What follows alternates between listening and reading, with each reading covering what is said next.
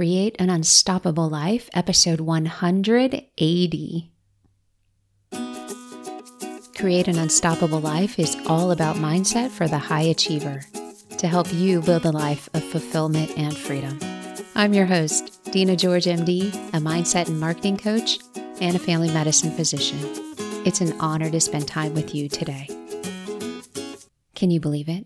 We are 180 episodes in. I think I got the hang of it. It's a little crazy. I was looking at the statistics, 46,000 total downloads, about 2,000 of them in the past 30 days. And there was a peak last month, 3,000 downloads. Pretty crazy. It's all because of you. Listening, sharing, providing feedback, encouraging me to keep going. That means you matter. And this matters. And our work to grow more fulfilling lives matter. You know, people are noticing. They want to know, how'd you do it? What was the magical pill? What was the one thing you did to make it happen?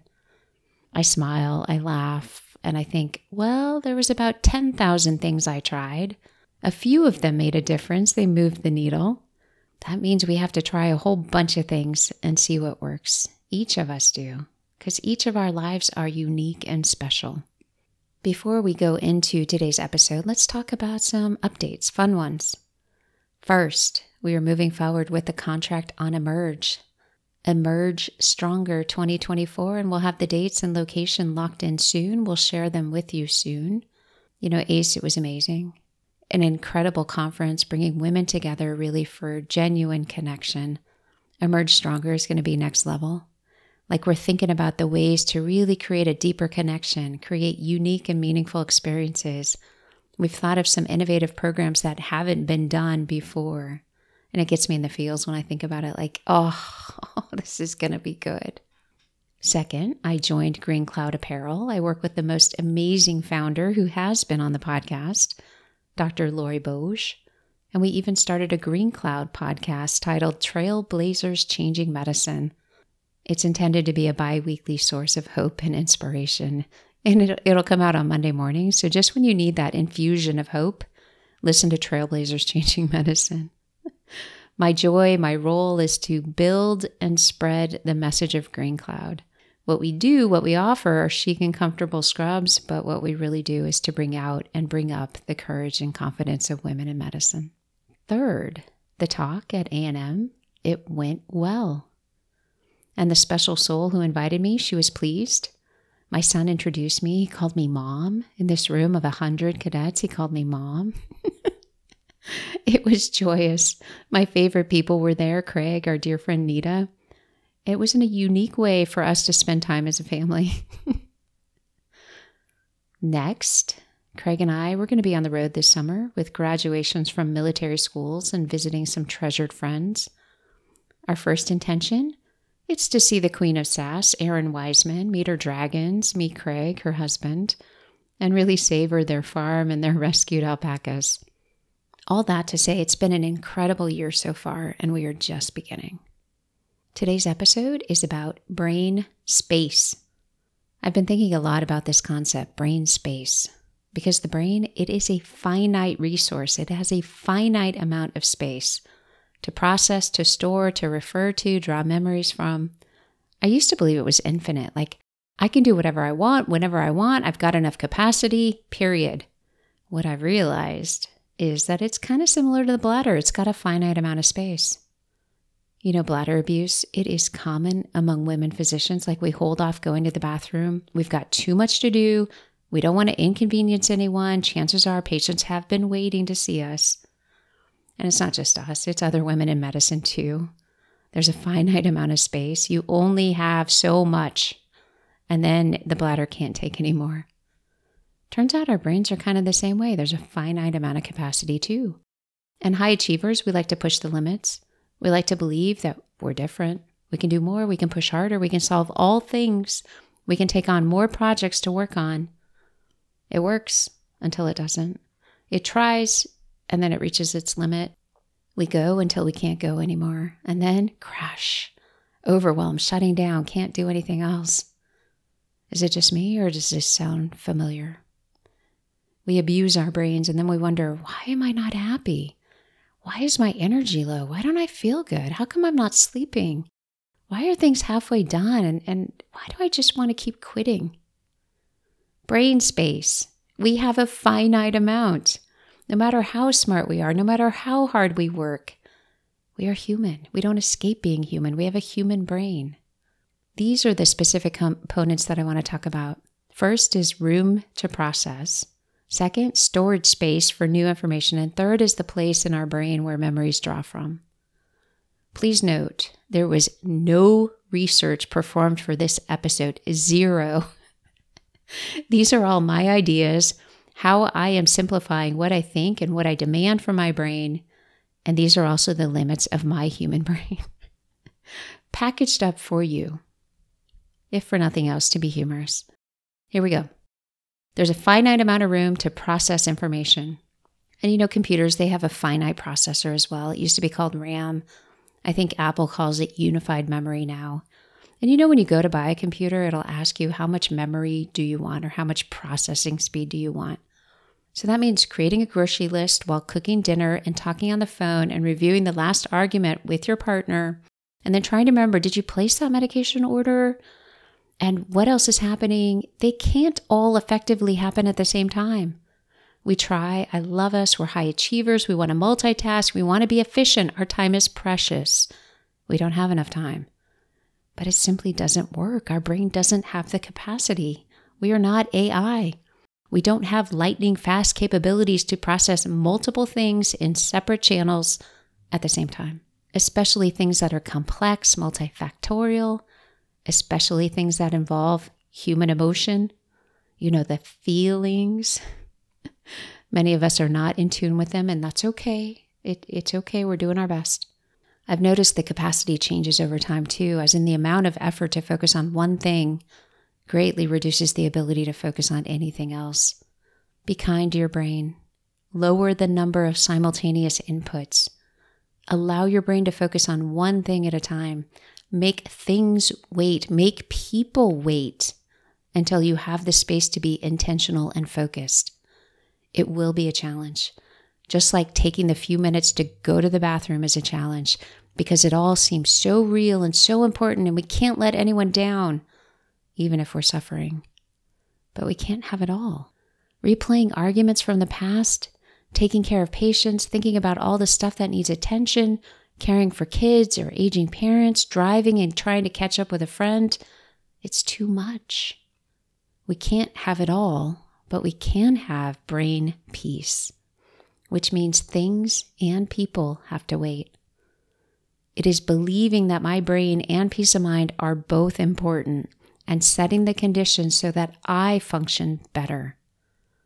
That may mean creating systems to not have to do things more than once, like putting them on autopilot or automating a process or hiring people or organizations to just take them and do them, all to protect your brain space.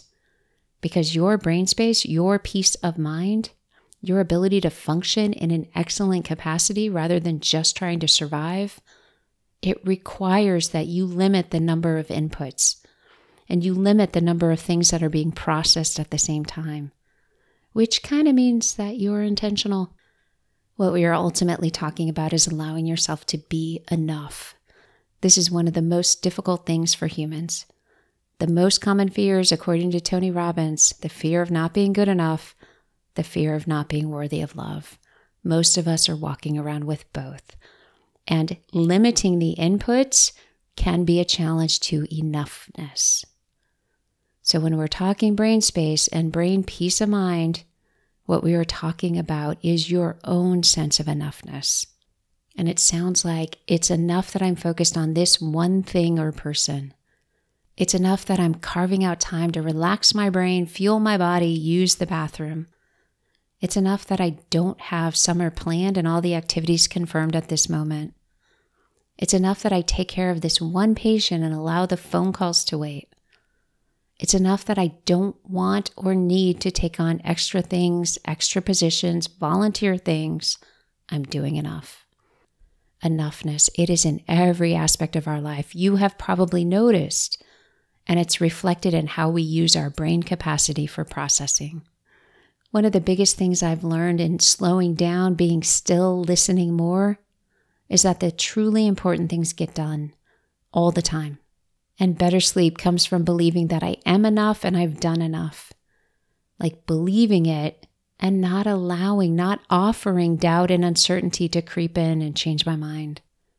This has been a huge lesson from being still, redefining how I see myself, redefining my identity on who I am, having an identity of who I am rather than what I do.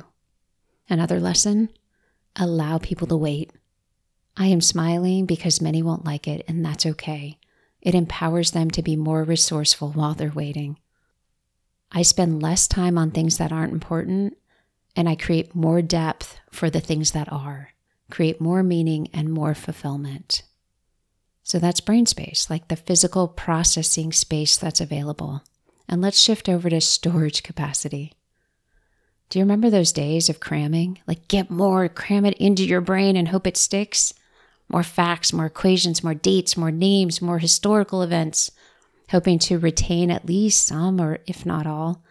And it worked enough. It probably didn't stay there for long. You just needed it long enough so you can take a test or use it in whatever way. Today's offering is to think about what you want to remember, rather than allow your mind to store everything, and especially to store the negative events that you're experiencing. Because our brain stores the pain, the disappointment, the failure, the rejection. Our brain stores the guilt and the shame and the judgment way more than the small victories. It gets a way larger space so that we really remember and don't do those things again. A tiny space is dedicated for victories, moments of joy, simple things that brought a smile during the day. When I was in Iraq, near the end of it, I started a writing project and invited others in to write some paragraphs on what their eyes have seen, what their experience was like in Iraq, because I wanted to hear about it.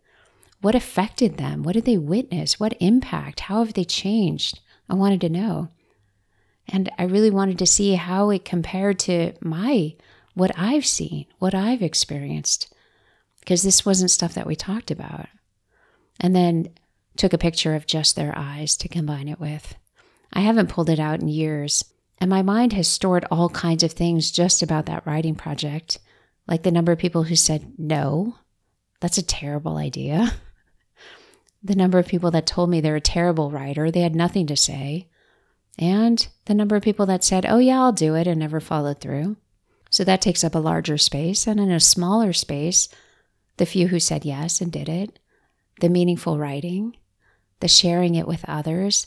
So the staff in the ER, they made a book of all the things that they collected, the pictures, the witty sayings, the humorous things, the crazy lab values.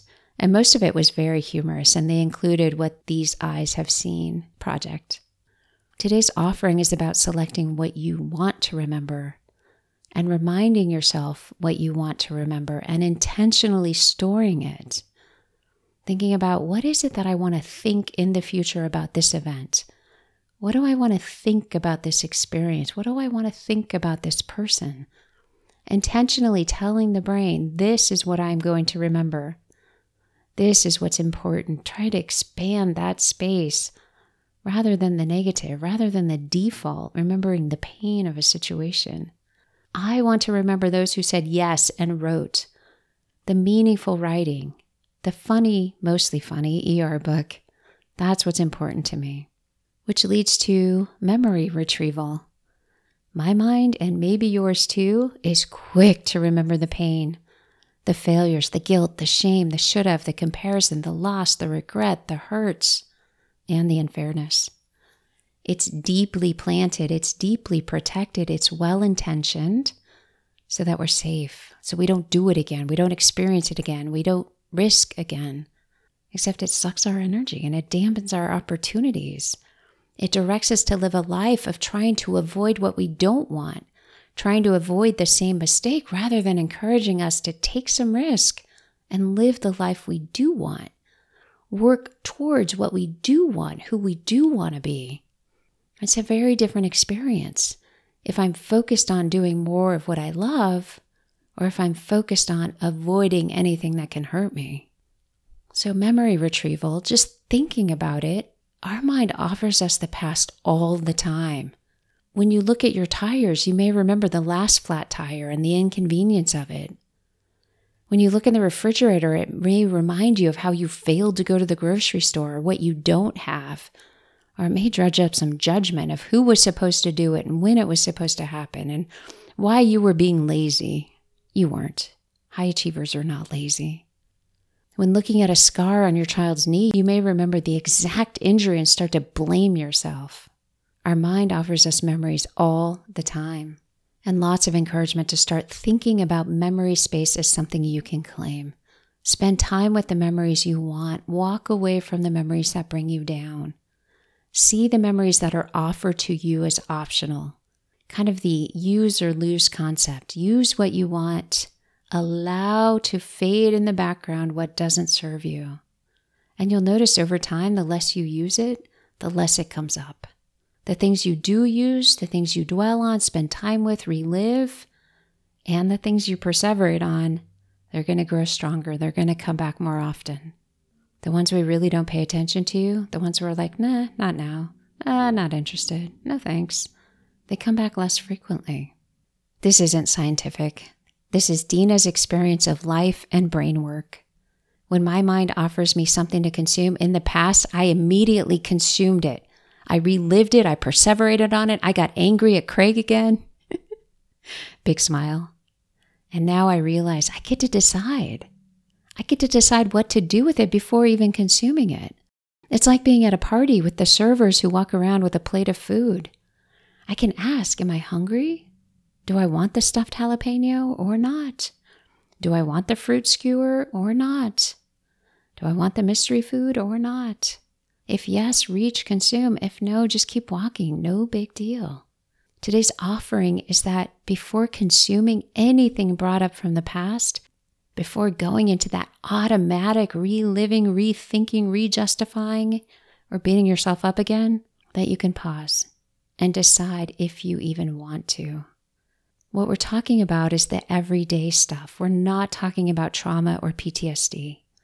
If you are experiencing recurrent intrusive thoughts, if you're experiencing recurrent trauma, if your life is disrupted, please seek help. There are many options for care, including your primary doctor. Getting back to the everyday stuff, do I want to spend time here again? Do I want to think about this again? Do I want to relive this again? Is it helpful to me or others? Saying yes reinforces it. It allows more opportunities for it to come up again and again. It's like it's on faster recall. But you don't have to. You don't have to walk down that road ever again. You can allow the unnecessary memories to fade. You get to. You can pay less attention. You can use them less. And they will fade over time. I want to remember, as I walked out of the building where we slept at Ibn Sina Hospital in Iraq, I want to remember that single blade of grass that grew in the rocks all by itself in 120 degrees. I want to remember that it defied the odds. When my mind goes back to Iraq, I don't take what's offered in the moment to think about. I want to go into that intentional space. I want to think about the people that said yes. I want to think about the people we helped. You know, I talked more about Iraq in my talk last week than I have in 10 years. I think I had packaged a lot of experience in a box, put it away like, I don't need it. And now that the box is opened up, it's really fun to be able to sort through it. So intentional storage retrieval, intentionally saying no to memories that are unnecessary or unhelpful, to memories that will steal time and energy from what I do want. I want meaning, purpose, and fulfillment. That's why I do everything I do. So consider asking yourself one basic question for any memory or any situation that comes up. Is thinking about this going to contribute to my goals? Is reliving this going to contribute to my goals? Is replaying this situation going to contribute to my goals? Is spending time on this again going to contribute to my goals? And for me, I ask, how does this contribute to meaning, purpose, and fulfillment? because there's a cost to how we use our brain space and how we consume or not the memories that come up. There's a cost to our time, to our energy, and to our brain capacity and processing. And those costs can have a positive or negative return. So if it amplifies joy, like recalling that one blade of grass, or thinking about the single flower that grew in the sidewalk crack outside of Auburn, Maine Hilton, or thinking about picking blueberries and raspberries in 70-degree weather, those are the things I want to think about. If it invites in more love, like recalling the ACE conference and a woman who walked up and said it was the first time she's ever felt accepted, or thinking about the number of people who've said, I've never said that to anyone, and they blew themselves away because they finally identified something that had been weighing on them, or coming home from Iraq and feeling very broken, proud of some things, not proud of others. What I want to remember is Craig looking at me, saying he was proud of me. Tired, dirty, feeling defeated, and he said he was proud of me. I get to make that an intentional memory that I can recall. I get to use that brain space, put something in it. We're talking about living more intentionally by stepping back and demanding better from our brain, demanding higher quality memories that help us move towards the goal, adding intentional recall of moments of joy, awe, inspiration, and love. Choosing whether or not to consume what the mind delivers. Because it's there, because it's right in front of you, does not mean you need to react to it, consume it, or even act on it. And to treat our brains kindly, allowing ourselves to focus on one thing, one person, making people wait, making things wait, allowing ourselves to be enough, allowing unnecessary memories to fade. Believe that you have learned enough from any event, any person, and you are now free to move on. It is all about creating an unstoppable life. We are the ones who get in the way of it, and we don't have to. I was talking with someone today, Dr. Robin Tiger, who shared a lesson that was shared with her, which was be 1% better. Just focus on being 1% better every day. That's what an unstoppable life looks like. And what it feels like is proud, excited, inspired, hopeful, encouraging. It goes along with the other emotions of the human experience, that there's sadness at times, there's feeling low at times, there's acknowledging others are suffering, it's feeling loss. So an unstoppable life doesn't extinguish those emotions, but it heightens the human experience, and it shows you how much you have to give. It shows you that you've got this whole toolbox of things for others to help them lead a life that looks better, to help them see that 1% better every day is huge and it's meaningful, and to see the power and influence that they have to help others feel better, create stronger communities, and just lead lives that are meaningful and fulfilling. My friends, I am so thankful for you. I am sending love and hope for your journey, no matter where you are at. 1% better. It's available. It's enough. And it's going to get you so far ahead. I will see you next time. Oh, by the way, you can't do it alone. So invite others into your experience. People you trust, people who are trained in the area that you may need help, that you may want help in, people who are also creating an unstoppable life. I'll see you next time. Ciao.